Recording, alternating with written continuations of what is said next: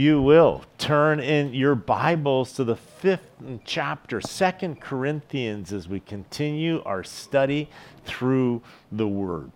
So you remember that Paul is journeying to the church there in Corinth. He's in Philippi when he is writing this letter. Titus has come to him and given him the good report. And Paul sits down now and just kind of pours his heart out in this letter. You remember that he talked about the fact that he had changed his travel plans, but he didn't change them because he doesn't love them. He changed them because he does love them. And Paul then began to talk about the triumph, the triumph of Christ leading this glorious procession forwards, and how amazing and awesome that day is going to be. That's the millennial reign when Christ is going to set up his kingdom, here upon this earth. And so Paul begins to, compare now the difference between the old covenant and the new covenant. You remember that there were the Judaizers that are there in Corinth, and they were trying to mix the two covenants together.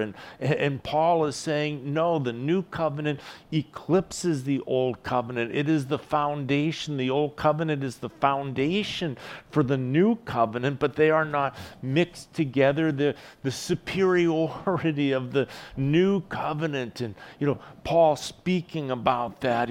There were the critics, that said that Paul really isn't an apostle. And look at how even the Jews themselves, they don't receive the gospel that Paul is preaching. Paul's gospel isn't quite right. And you remember that Paul says there's power in the gospel.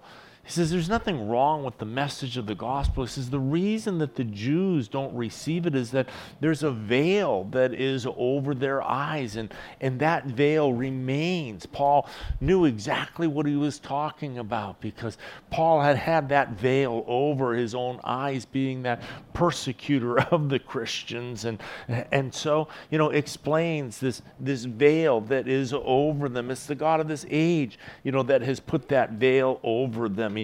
They were those that were saying, look at how everywhere Paul goes, he's disliked, and look at all the trouble that Paul always finds himself in, and they use that kind of to undermine his authority.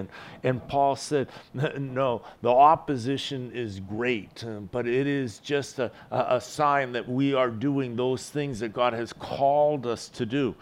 He talked about the way in which we are hard pressed, but we're not crushed. We're perplexed, but we're not in despair. We're struck down, but we're not destroyed. He talked about the fact that, God has placed this glorious treasure of his Holy Spirit inside of us, and that we now are these living temples and earthen vessels that have been given the Holy Spirit of God. I think that for Paul, it was just one of those things that he just marveled at every single moment of his life till the very end of his life. He grew up going to the temple in Jerusalem. He grew up going to these great feasts, and Feast of Tabernacles, and Feast of Passover, and all. And there you would come, and the magnificent temple stood, and inside of the temple, in the holy place, in the Holy of Holies, there on the mercy seat, was where the Shekinah glory of God dwelt. His physical manifestation of himself here upon this earth, localized to that place. And the whole world came and traveled to be able to draw near to where the presence of God was. His whole life, he grew up going and worshiping there at the temple. And suddenly now, as the old covenant has come to its conclusion and the new covenant has begun, God took his Shekinah glory and now placed it inside of Paul.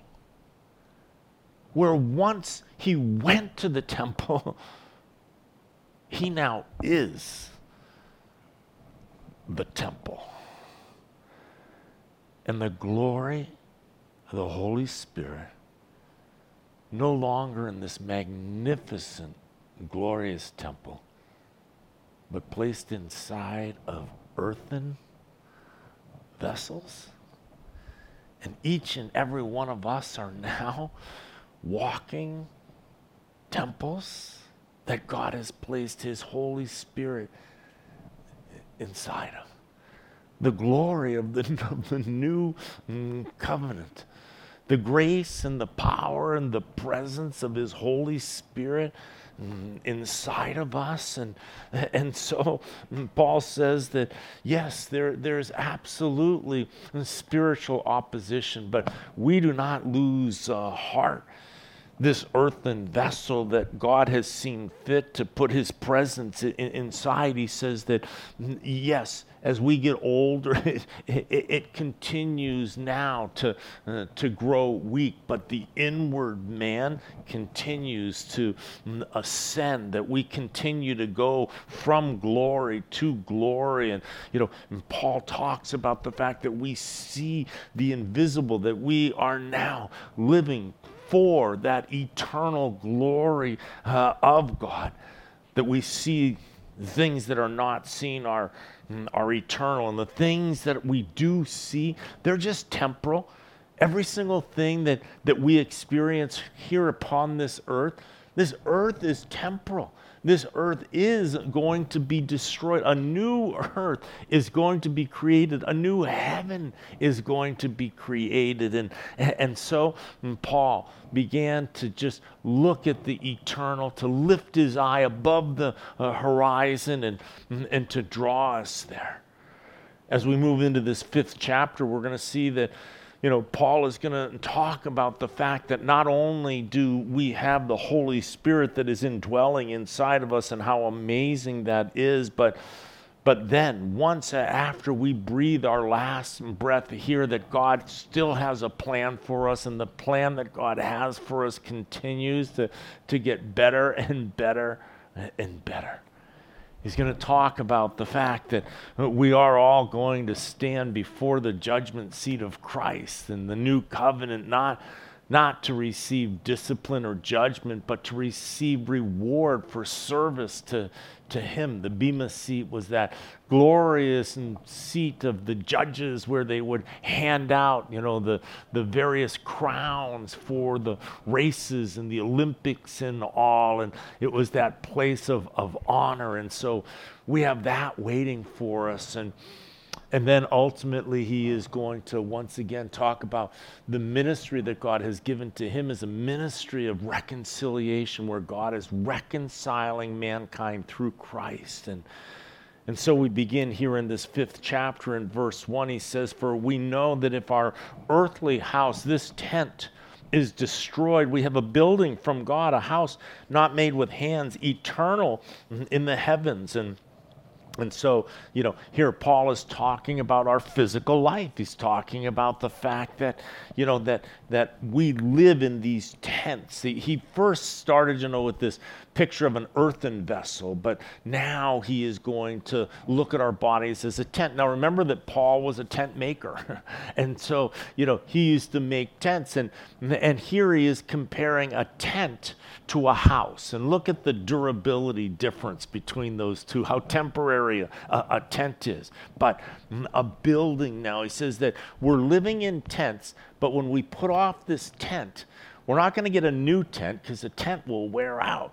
But we are now going to dwell in a building, but a building not made with hands. See, the earthen body, what did God do? God took dirt and he formed it into Adam, and then he breathed life into it. And so here we see that is that body that was made with hands. But now we are going to have this new body, and this new body is not going to be made out of dirt. It is not going to be a temporary body. It's not going to be a temporal or a terrestrial body. It is going to be an eternal body. And so it is eternal in the heavens. And so we see that our bodies, our new body that we are going to get, our building instead of a tent, is one that's never going to wear out. There's not going to be any hospitals in heaven. There's not going to be any doctors. There's not going to be any emergency room. There's not going to be any sickness or illness. Your body is not going to wear out.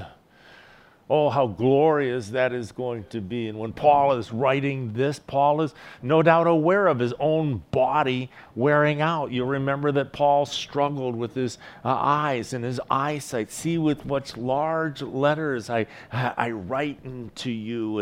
And Paul had this thorn in his flesh that was some type of malady, some type of illness. And on top of that, the beatings that he had taken, the stoning, the shipwrecks, and all his condition of his body, Paul would say that I bear the marks of the ministry in my body. And so Paul was very aware of the aging process. He says in verse 2, "For in this we groan." Earnestly desiring to be clothed with our habitation which is from heaven. If indeed, having been clothed, we shall not be found naked.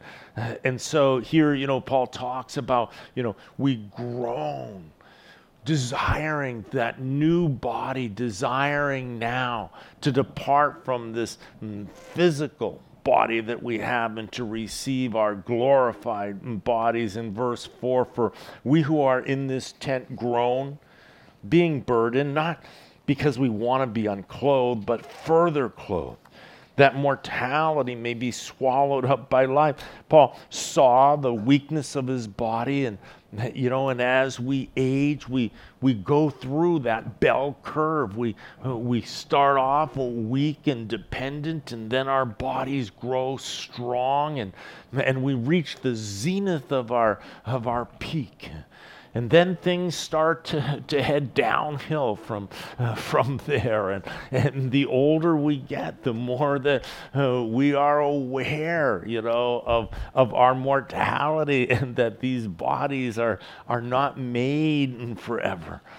We see that as we age, we begin to deal with things like arthritis and the difficulty of our bones. We end up with cardiovascular issues, high blood pressure or low blood pressure, osteoporosis, and the weakening of our bones, and vision loss and hearing loss, and all of these things that are just the natural process of our tents wearing out. And there isn't anybody that's immune from it. Nobody gets out of it. Our skin starts to get wrinkly and thin to where you cut yourself, you didn't even know that you cut yourself. You're like, what in the world is happening, here?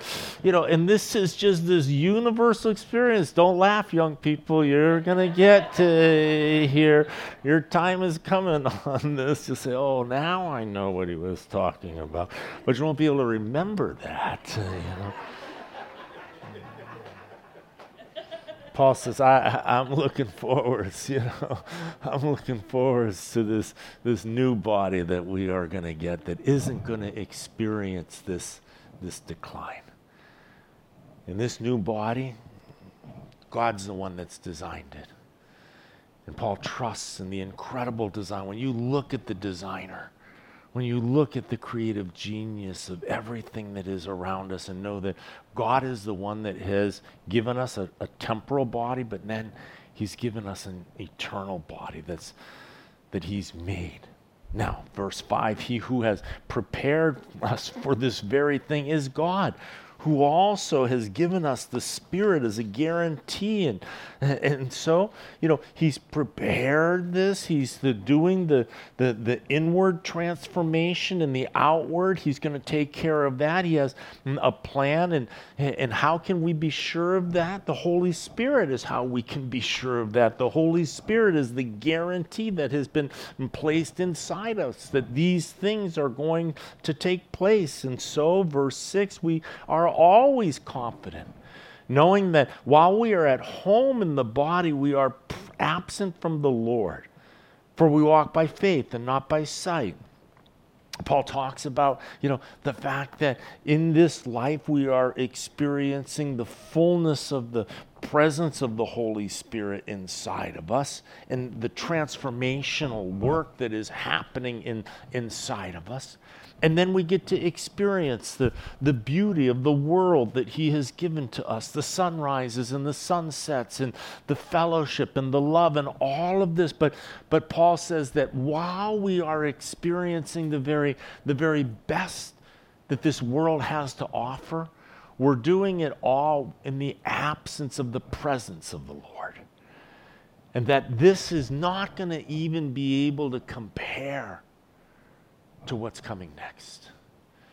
The Bible tells us that in his presence is the fullness of joy. To step into the holy presence of God, where there is now no longer a need for day and night, for the very glory of God will be the illumination that we will dwell in. Eye hasn't seen, ear hasn't heard, nor has it entered into the mind what God has prepared next for us. And so Paul says, the best that this life has to offer is nothing compared to what God has next for you. You don't have to worry about departing from here because you're graduating out of here. Because you're doing all of this with the absence of the presence of the Lord. And then we're going to step into the very presence of the Lord. And we're going to be rejoined back together again with loved ones. And this now in the presence of the glory of God. All of this life that we are living is in the physical absence of the Lord. And so we walk by faith and not by sight. We don't get to see the presence of the Lord. One day we will see the presence of the Lord, and then one day we won't be walking by faith any longer. Faith is the substance of things hoped for, the evidence of things not seen. But when we are in the presence of the Lord, then we are seeing him, and now our hope is come to pass. Oh, how glorious it is what God has intended for us. We are confident, verse 8, yes, well pleased, rather to be absent from the body and to be present with the Lord. And so we are well pleased. He says it is preferable for us to depart here and to graduate into heaven. We're well pleased. And so here he says, that here we are in this life. And in this life, we're experiencing the joy that God has given to us, but we groan in our flesh. And then we are going to depart. We're going to leave this flesh behind, and then we move to be present with the Lord, to be absent from the body now. When we die right now, we leave our bodies here and we go into the presence of the Lord. And so that is absolutely glorious. But then he is going to return, and at the rapture of the church, then every single one of those souls that now is naked, he's saying, it doesn't have a body right now. It's soul and spirit, but no body. They're going to return with the Lord, and at the rapture, they're going to be joined back together again with their body, and then into their glorified body. And then we who are alive and remain in a twinkling, in an instant, we also are going to be caught up. And these physical bodies then are going to be translated into our eternal bodies. And so here in our physical bodies, then without a body, and then into our new bodies.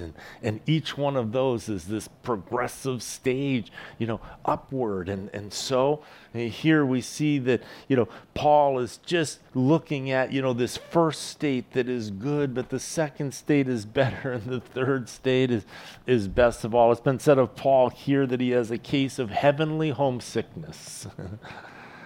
He's longing. This is going to get so good. So good. And I think that the more uncomfortable that our bodies get here is a way of creating a longing for the next, which is yet to come. Therefore, verse 9, we make it our aim, whether present or absent, to be well-pleasing to him. For we must all appear before the judgment seat of Christ, that each one may receive the things done in the body according to what he has done, whether good or bad. He says we make it our aim every single day to be well-pleasing to him, to be well-pleasing to the Father, to be well-pleasing to God. And I thought, on the top of our to-do list every single day, we should have be well-pleasing to God today. How do you please somebody? How do you please a spouse or child or a friend? You think about them. You give consideration to what it is that they lack or what they desire, and then you find a way to meet that need or to bless them in some way, shape, or form, to give them a gift, whether it's just a text or a greeting or a moment, or whether you bake something or make something or enjoy something together with them. When you wake up and you say, how can I please my spouse, my child. But how do you please God? How do you please God? I think that you please God just like you please anybody else.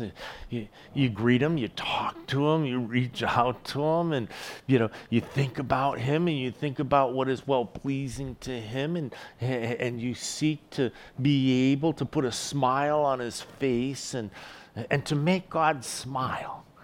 How do you make your Father smile? How do you make other people smile? And so it is this, Paul says that every single day it's our goal to be well-pleasing to him. You have your other stuff to do. That's on your to-do list. And God wants us to be responsible and to be good stewards over our, the lives that he's given to us. And so, yes, absolutely. But in the midst of all of that, interwoven through all of that is this ongoing connection. My wife and I don't think that we're uncommon. We text each other throughout the course of the day, just, little pieces of information, different things. And it's this ongoing relationship in the midst of everything else that we are doing. And to me, I feel like prayer is just that text thread with God. It's just that, hey, good morning, God, I love you. Thanks for a good night's sleep, and and then on to breakfast and the things and getting out the door, and then it's in the car, and again a check-in with God, a little hi, how are you, and and it's that life is going on, but it is this weaving of this whole relationship now in the midst of your life. I think sometimes people, they think to please God means that I need to go be a missionary in Africa. It's like, or, I'm going to please God by doing this big, grand thing. But I think that what's pleasing to God is just the interaction on an ongoing basis. I think that's what God desires, is this, Christ said that I'm the vine and you're the branch, and apart from me you can do nothing. It's not a big grand thing. It's being daily intertwined with him. And then when the Lord gives you a little something to do, a little reach out to somebody, and that we're quick to say, yes, Lord, that's awesome. I'd love to offer a cup of cold water in your name. It's easy. Paul says that we always are seeking to be well-pleasing to him, and knowing this, that one day we're going to stand before the Lord. And you remember Jesus said to store up your treasure where? In heaven.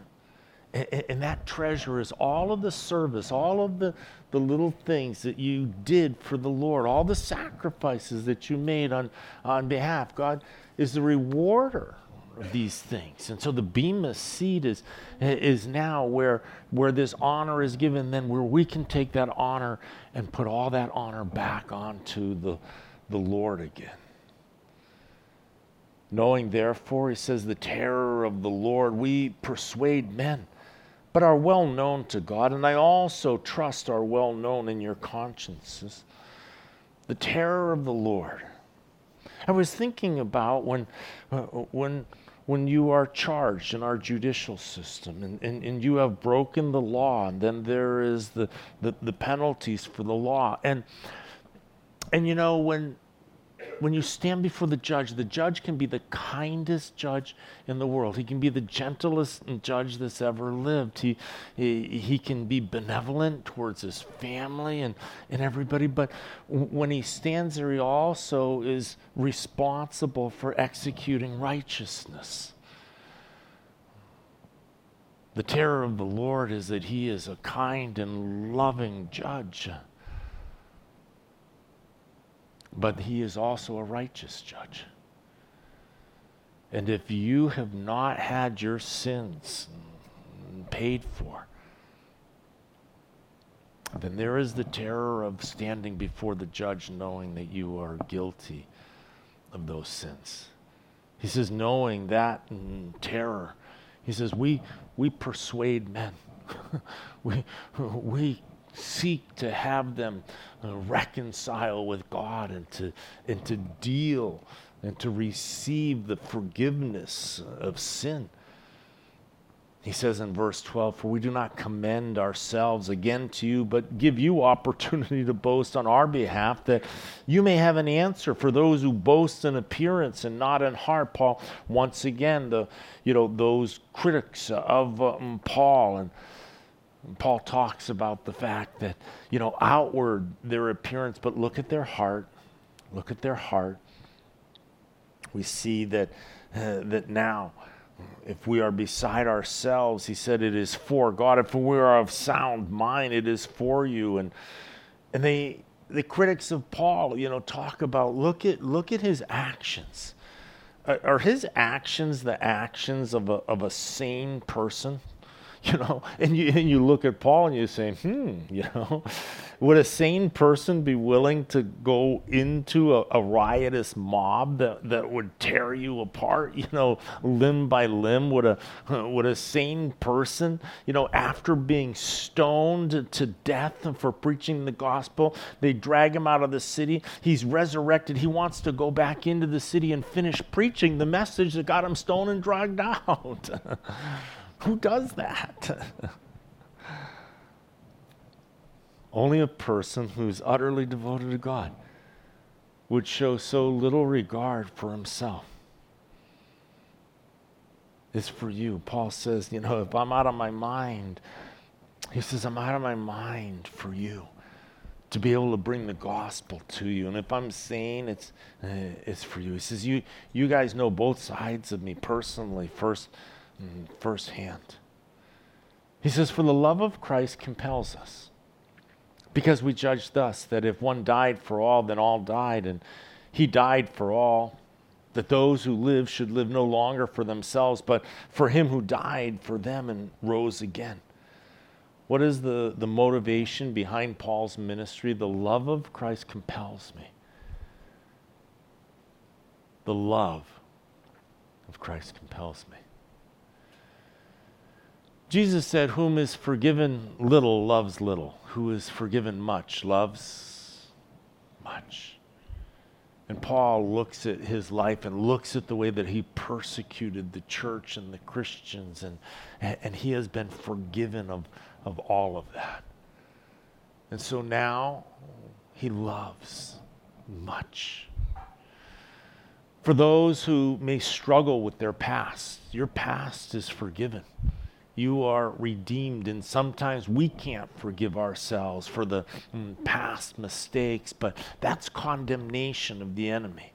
And the enemy wants to condemn you. But Paul knows that we are completely forgiven of our past. You're completely forgiven. Paul's going to say in a minute, you're a new creation.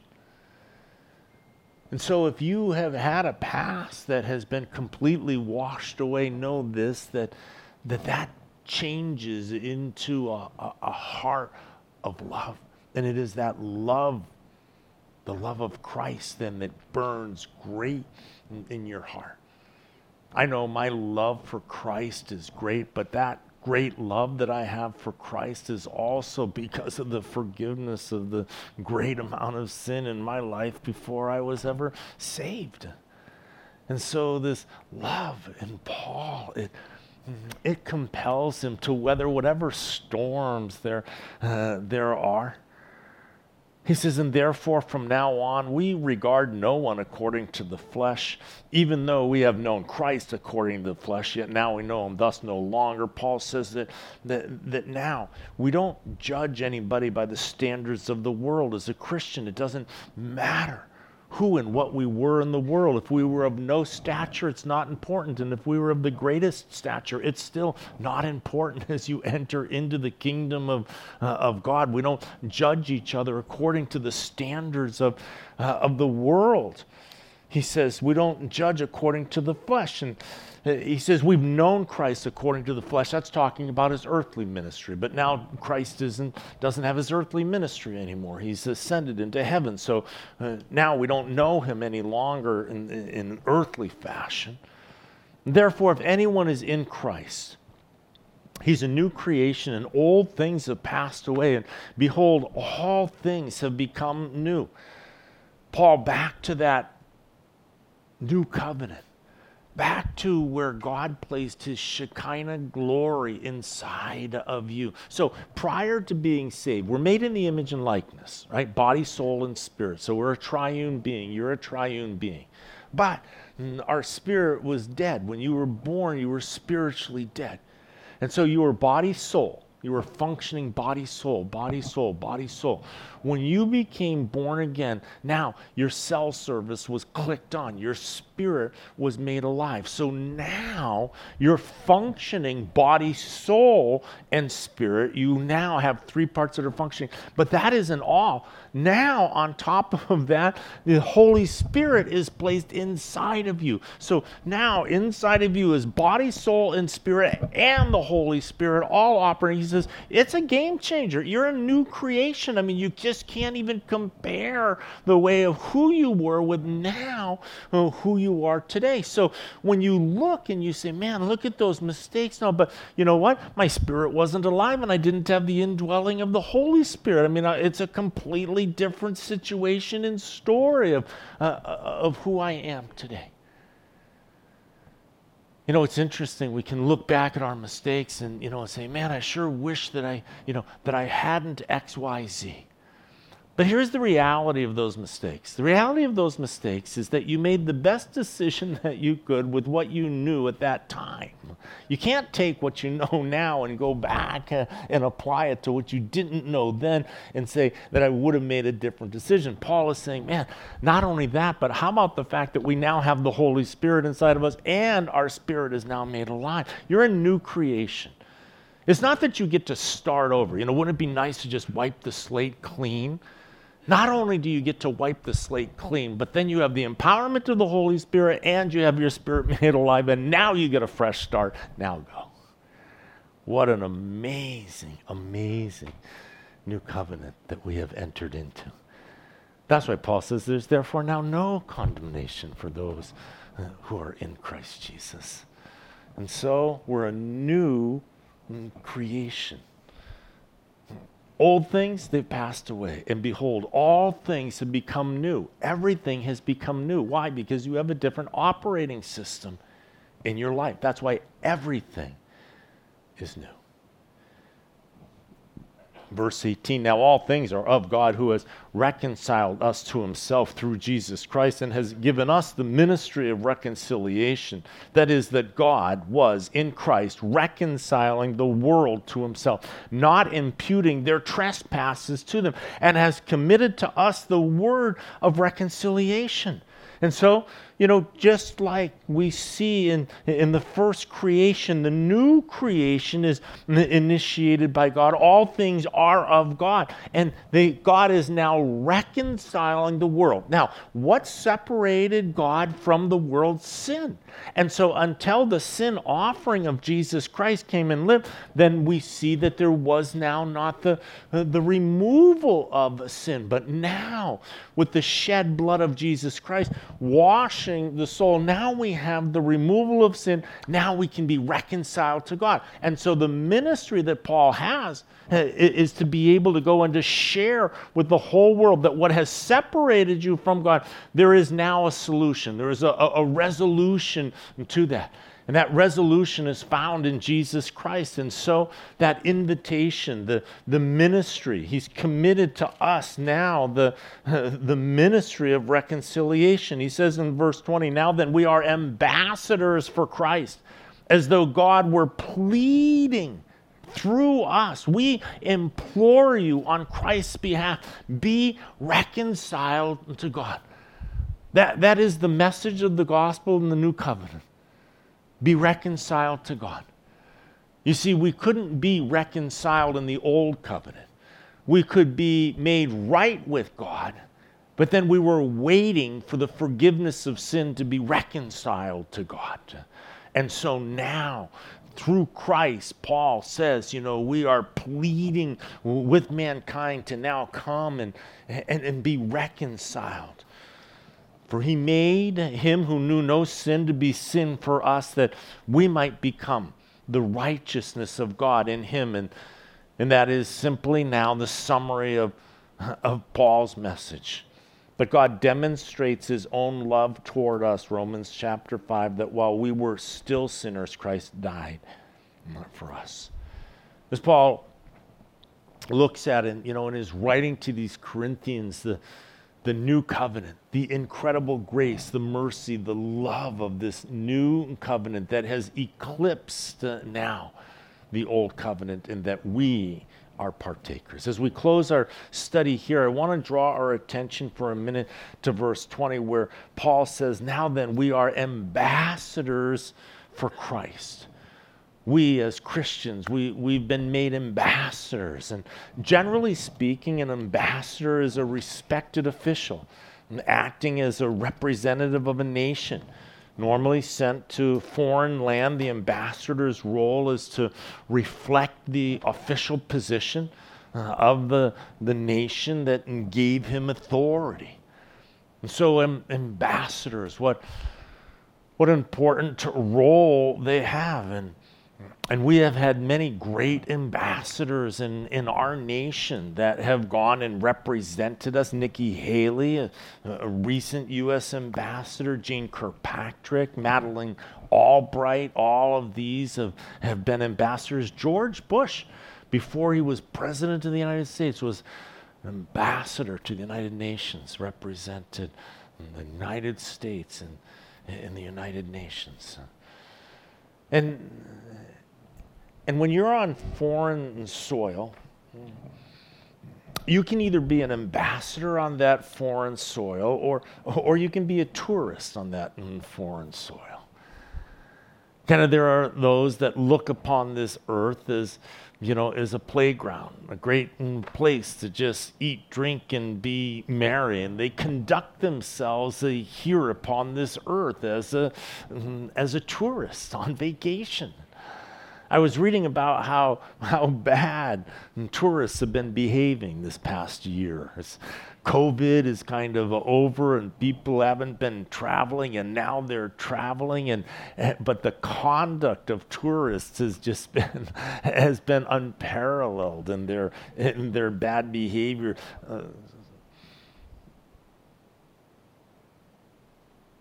Authorities or people who know about these things say that there's two issues really that are driving the bad behavior, and they said that one of them is social media, that people now are doing things and being disrespectful to get their selfies, to get their pictures now so they can post them on their social media, and that's one of the driving forces behind the bad behavior.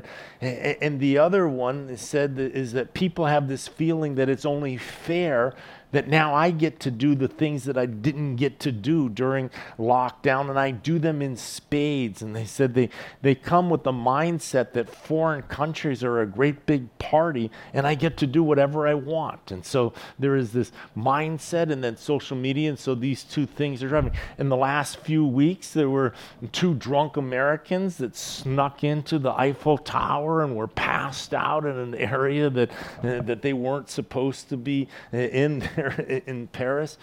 A couple weeks ago, a French woman was arrested for carving a heart and her initials into Italy's iconic Leaning Tower of Pisa. Carves a heart, with the initials on it. A Canadian teen defaced a 1,200-year-old Japanese temple last month. A British man etched two names into the Rome's Colosseum, and then when he was arrested for it, said that he wasn't aware of how old the Colosseum was. And these are some of the things that are going on as tourists. Are you a tourist or you are an ambassador? You're an ambassador of Jesus Christ. You think of an ambassador. You think of how dignified an ambassador is. You think of how culturally sensitive an ambassador is. You think of the respect, the polite, the currying goodwill and favor. These are all pieces and parts of what make an ambassador. An ambassador's personal opinion is never important. It's never important what the personal opinion. The ambassador isn't there to represent themselves. They're there to represent the nation that they are representing. I remember Billy Graham one time was being interviewed by David Frost. And David Frost asked Billy Graham on national television, Billy, what do you think about the issue of abortion? And I'll never forget what Billy said. Billy said, it's not important what I think. What does the Word of God have to say about it? And Billy opened up the Word of God and started showing what God thinks about abortion. You see, Billy Graham was acting as an ambassador for Jesus Christ. What I think isn't important. This is what God has to say. And Paul says that each and every one of us now here upon this earth, you're not a tourist any longer. You're not here to party, to live, drink, and be merry, to live it up because this is all that you have. Paul says, no, you have been promoted.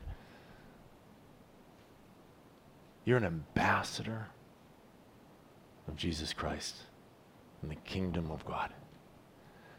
And so we want to represent that.